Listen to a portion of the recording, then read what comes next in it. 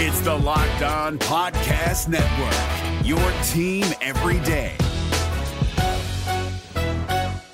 Kyle Krabs here, host of Locked On NFL Scouting. Join Joe Marino and me every day as we provide position-by-position analysis of the upcoming NFL Draft. Check out the Locked On NFL Scouting podcast with the Draft Dudes on YouTube or wherever you listen to your favorite podcasts.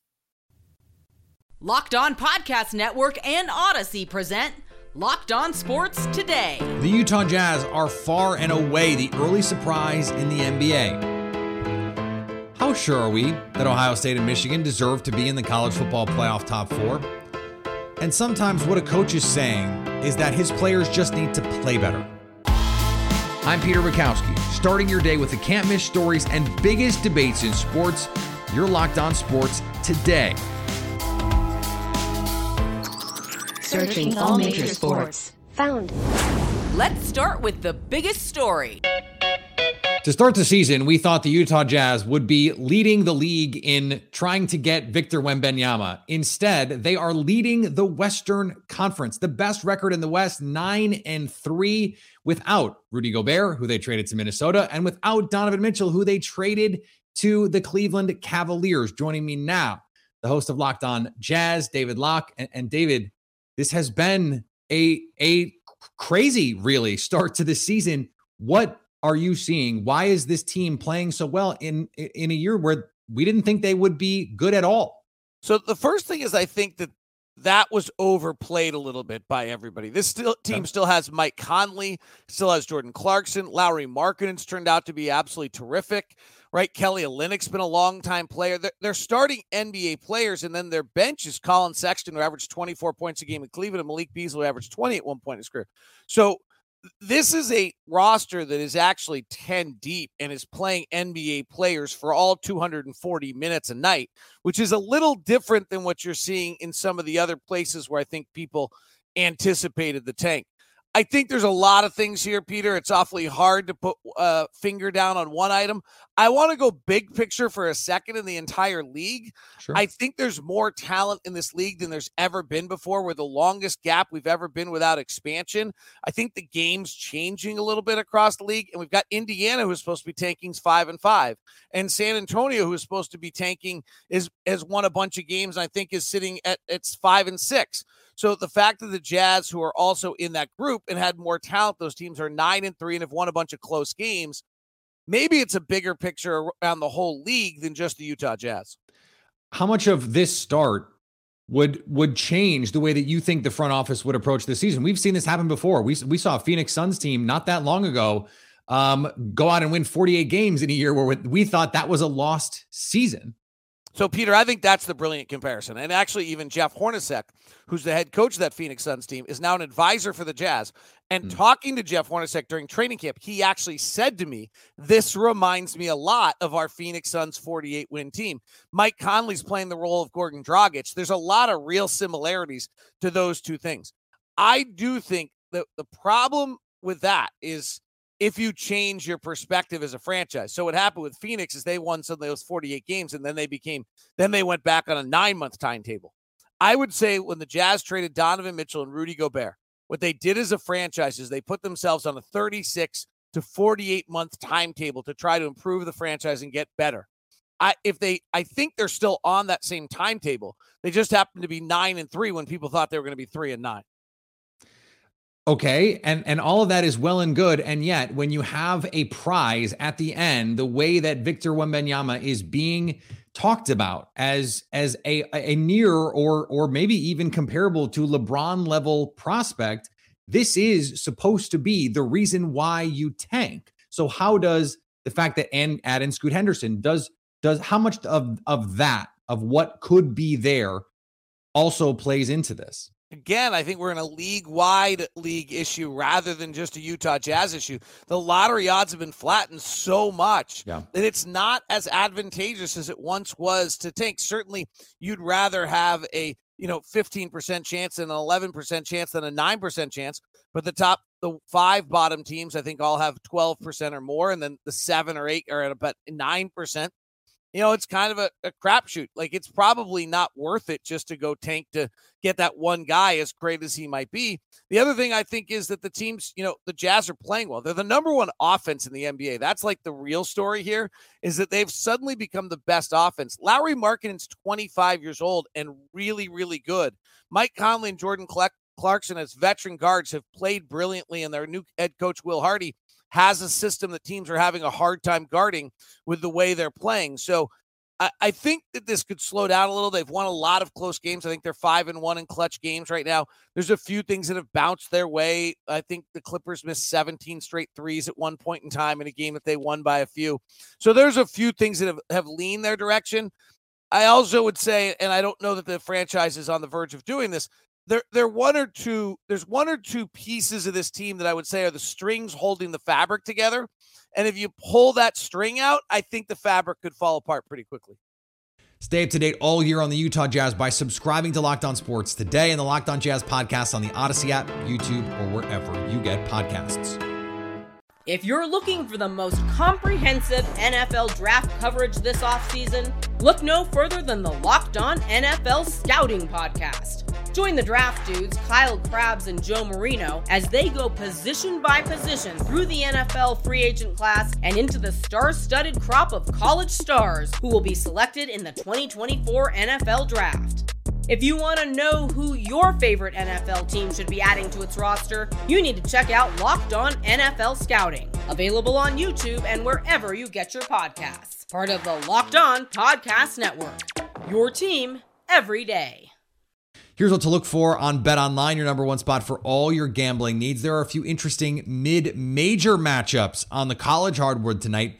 Wright State hosts Davidson, Steph Curry's Davidson. BetOnline has Wright State as 3-point home underdogs. Marist hosts American. BetOnline likes the home team favored Marist by 2. And Florida Gulf Coast travels to San Diego in the nightcap. BetOnline likes San Diego by 5.5 points. BetOnline, where the game starts.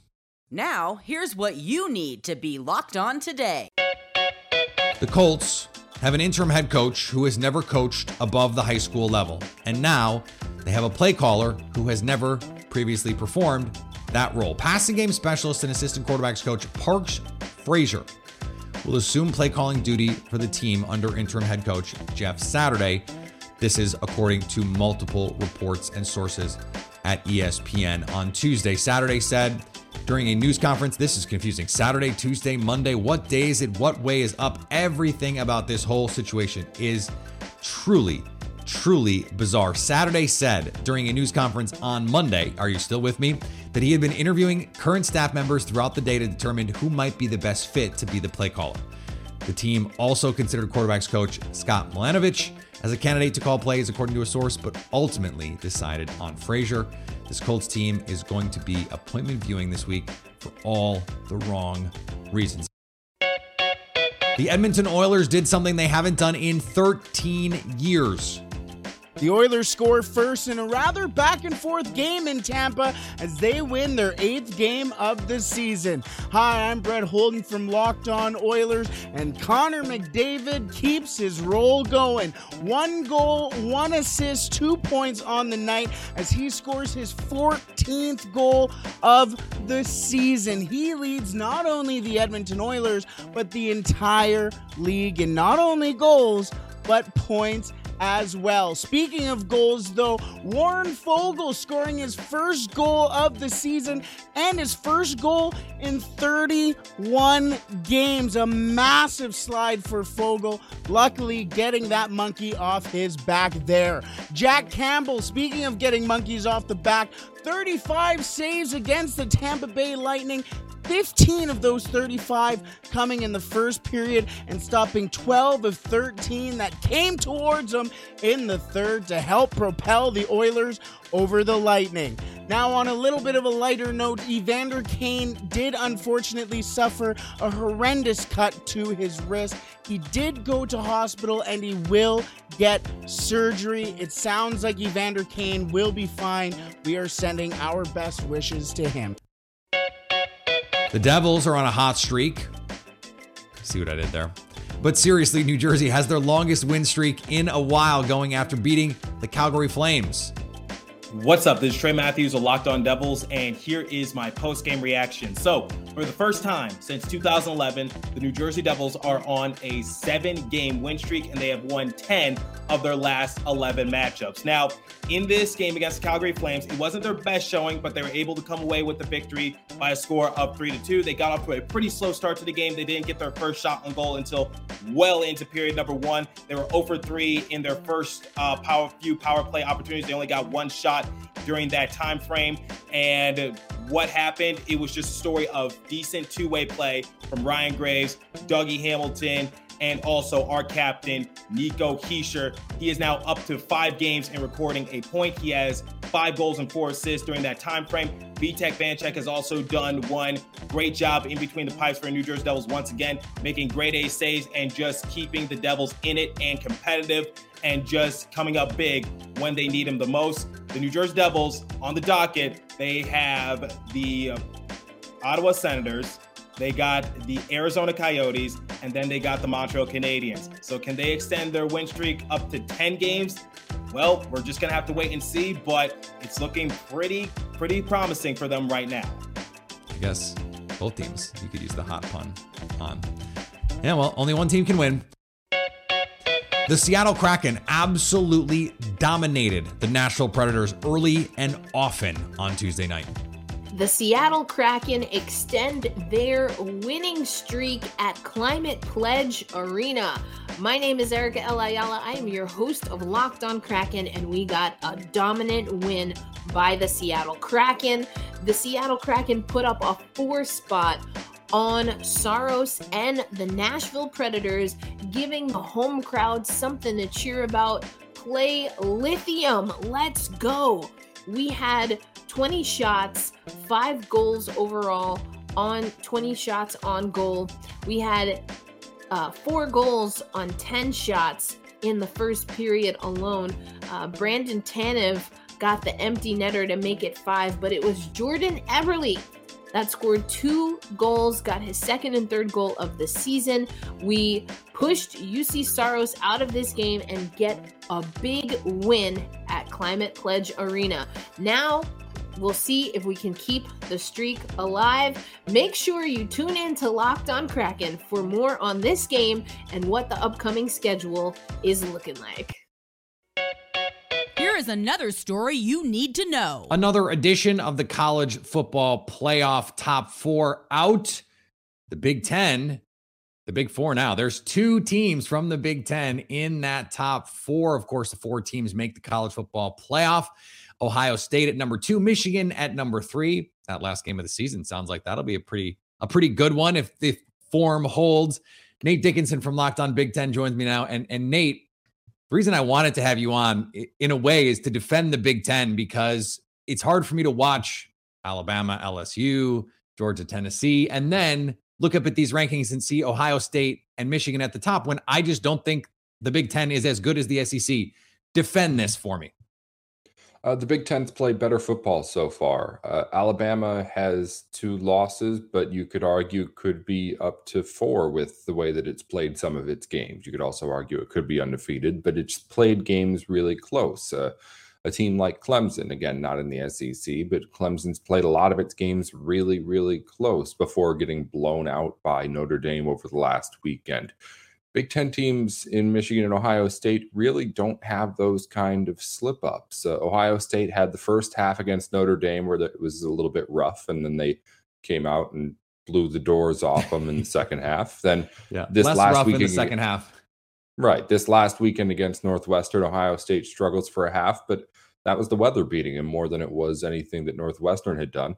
Same thing with Michigan. Only real close game the Wolverines had was a game against Maryland that they only won by a touchdown. And you could argue that they could have won that one by more too. So while the SEC is still really good as it always has been, and the rankings are pretty reflective of that too, these 2 Big Ten teams have been rolling over everybody that they've played, and the committee's giving that respect to them because of it.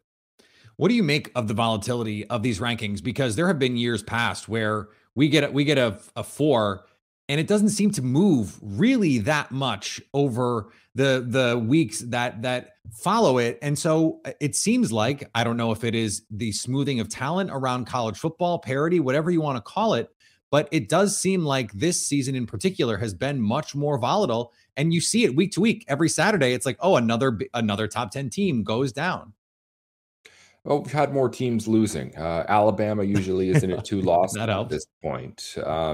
We usually have it some way a pretty fairly set at least one SEC team that we think is going to make it. Georgia is that team right now, but we didn't know who that was throughout the course of this season because the SEC teams have been beating up on each other a little bit more. So we do have that volatility at this point, but at the same point, at this point, I feel like there's a pretty easy, at least right now today, consensus of what would be Ohio State, Michigan, Georgia, and TCU being those 4 teams. Again, things are going to change by the time we get to the end of the season, but at least as things stand, there's still definitely the college football front runners who are absolutely running things, even if it's not necessarily the same exact 4 that we were used to seeing out there at the front.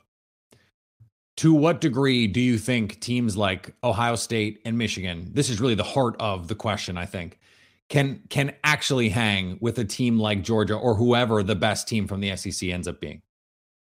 This year, more than years past, I think.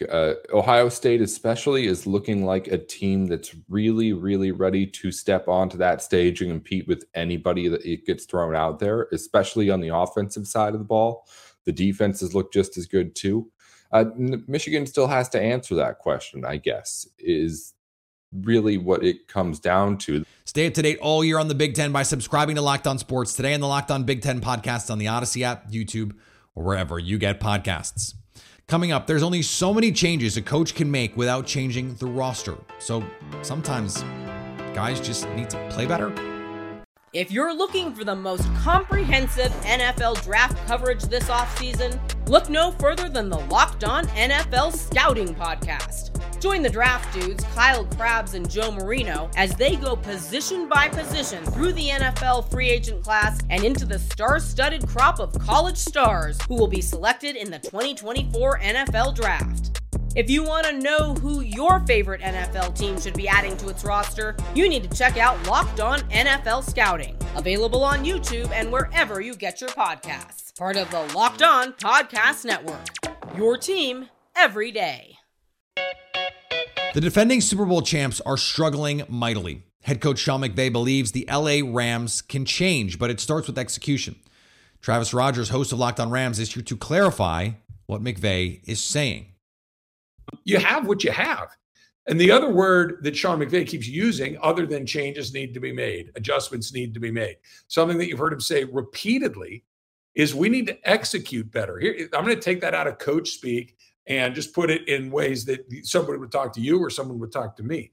When a coach says our players need to execute the game plan better, it means they need to play better. We're putting them in a position where these plays should work. They're just not able to execute the game plan. They're not able, this guy block that guy. They're not able to do that. This person run this route and get open. They're not able to do it. This person put the ball on this guy's shoulder. They're not able to do it. The execution is, I don't have good enough players. The execution is, my good players aren't playing at a high enough level. Execution is, this guy can't block that guy. There's no scheming around it. We just got to find a way to get him better. Really hard to do. Really hard to do. I'm optimistic that Sean McVay is going to work his you-know-what off. I'm optimistic that he's going to look under every rock for every possible solution. The pessimistic part of my brain, though, is telling me there's nothing there. You have what you have. This isn't college. This isn't where you can trade a bunch of – these are the guys they got. The trade deadline is come and gone. There isn't a draft for another, nearly a year from now.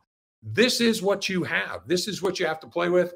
And they're going to have to execute. You can cut some guys around the fringe. You can take a guy out of the lineup, put another guy in. I don't know how much of this is going to change, regardless of what the actual changes may be. Here's what McVay can't say. This roster isn't good enough. It isn't just that the players need to play better, although the players do need to play better.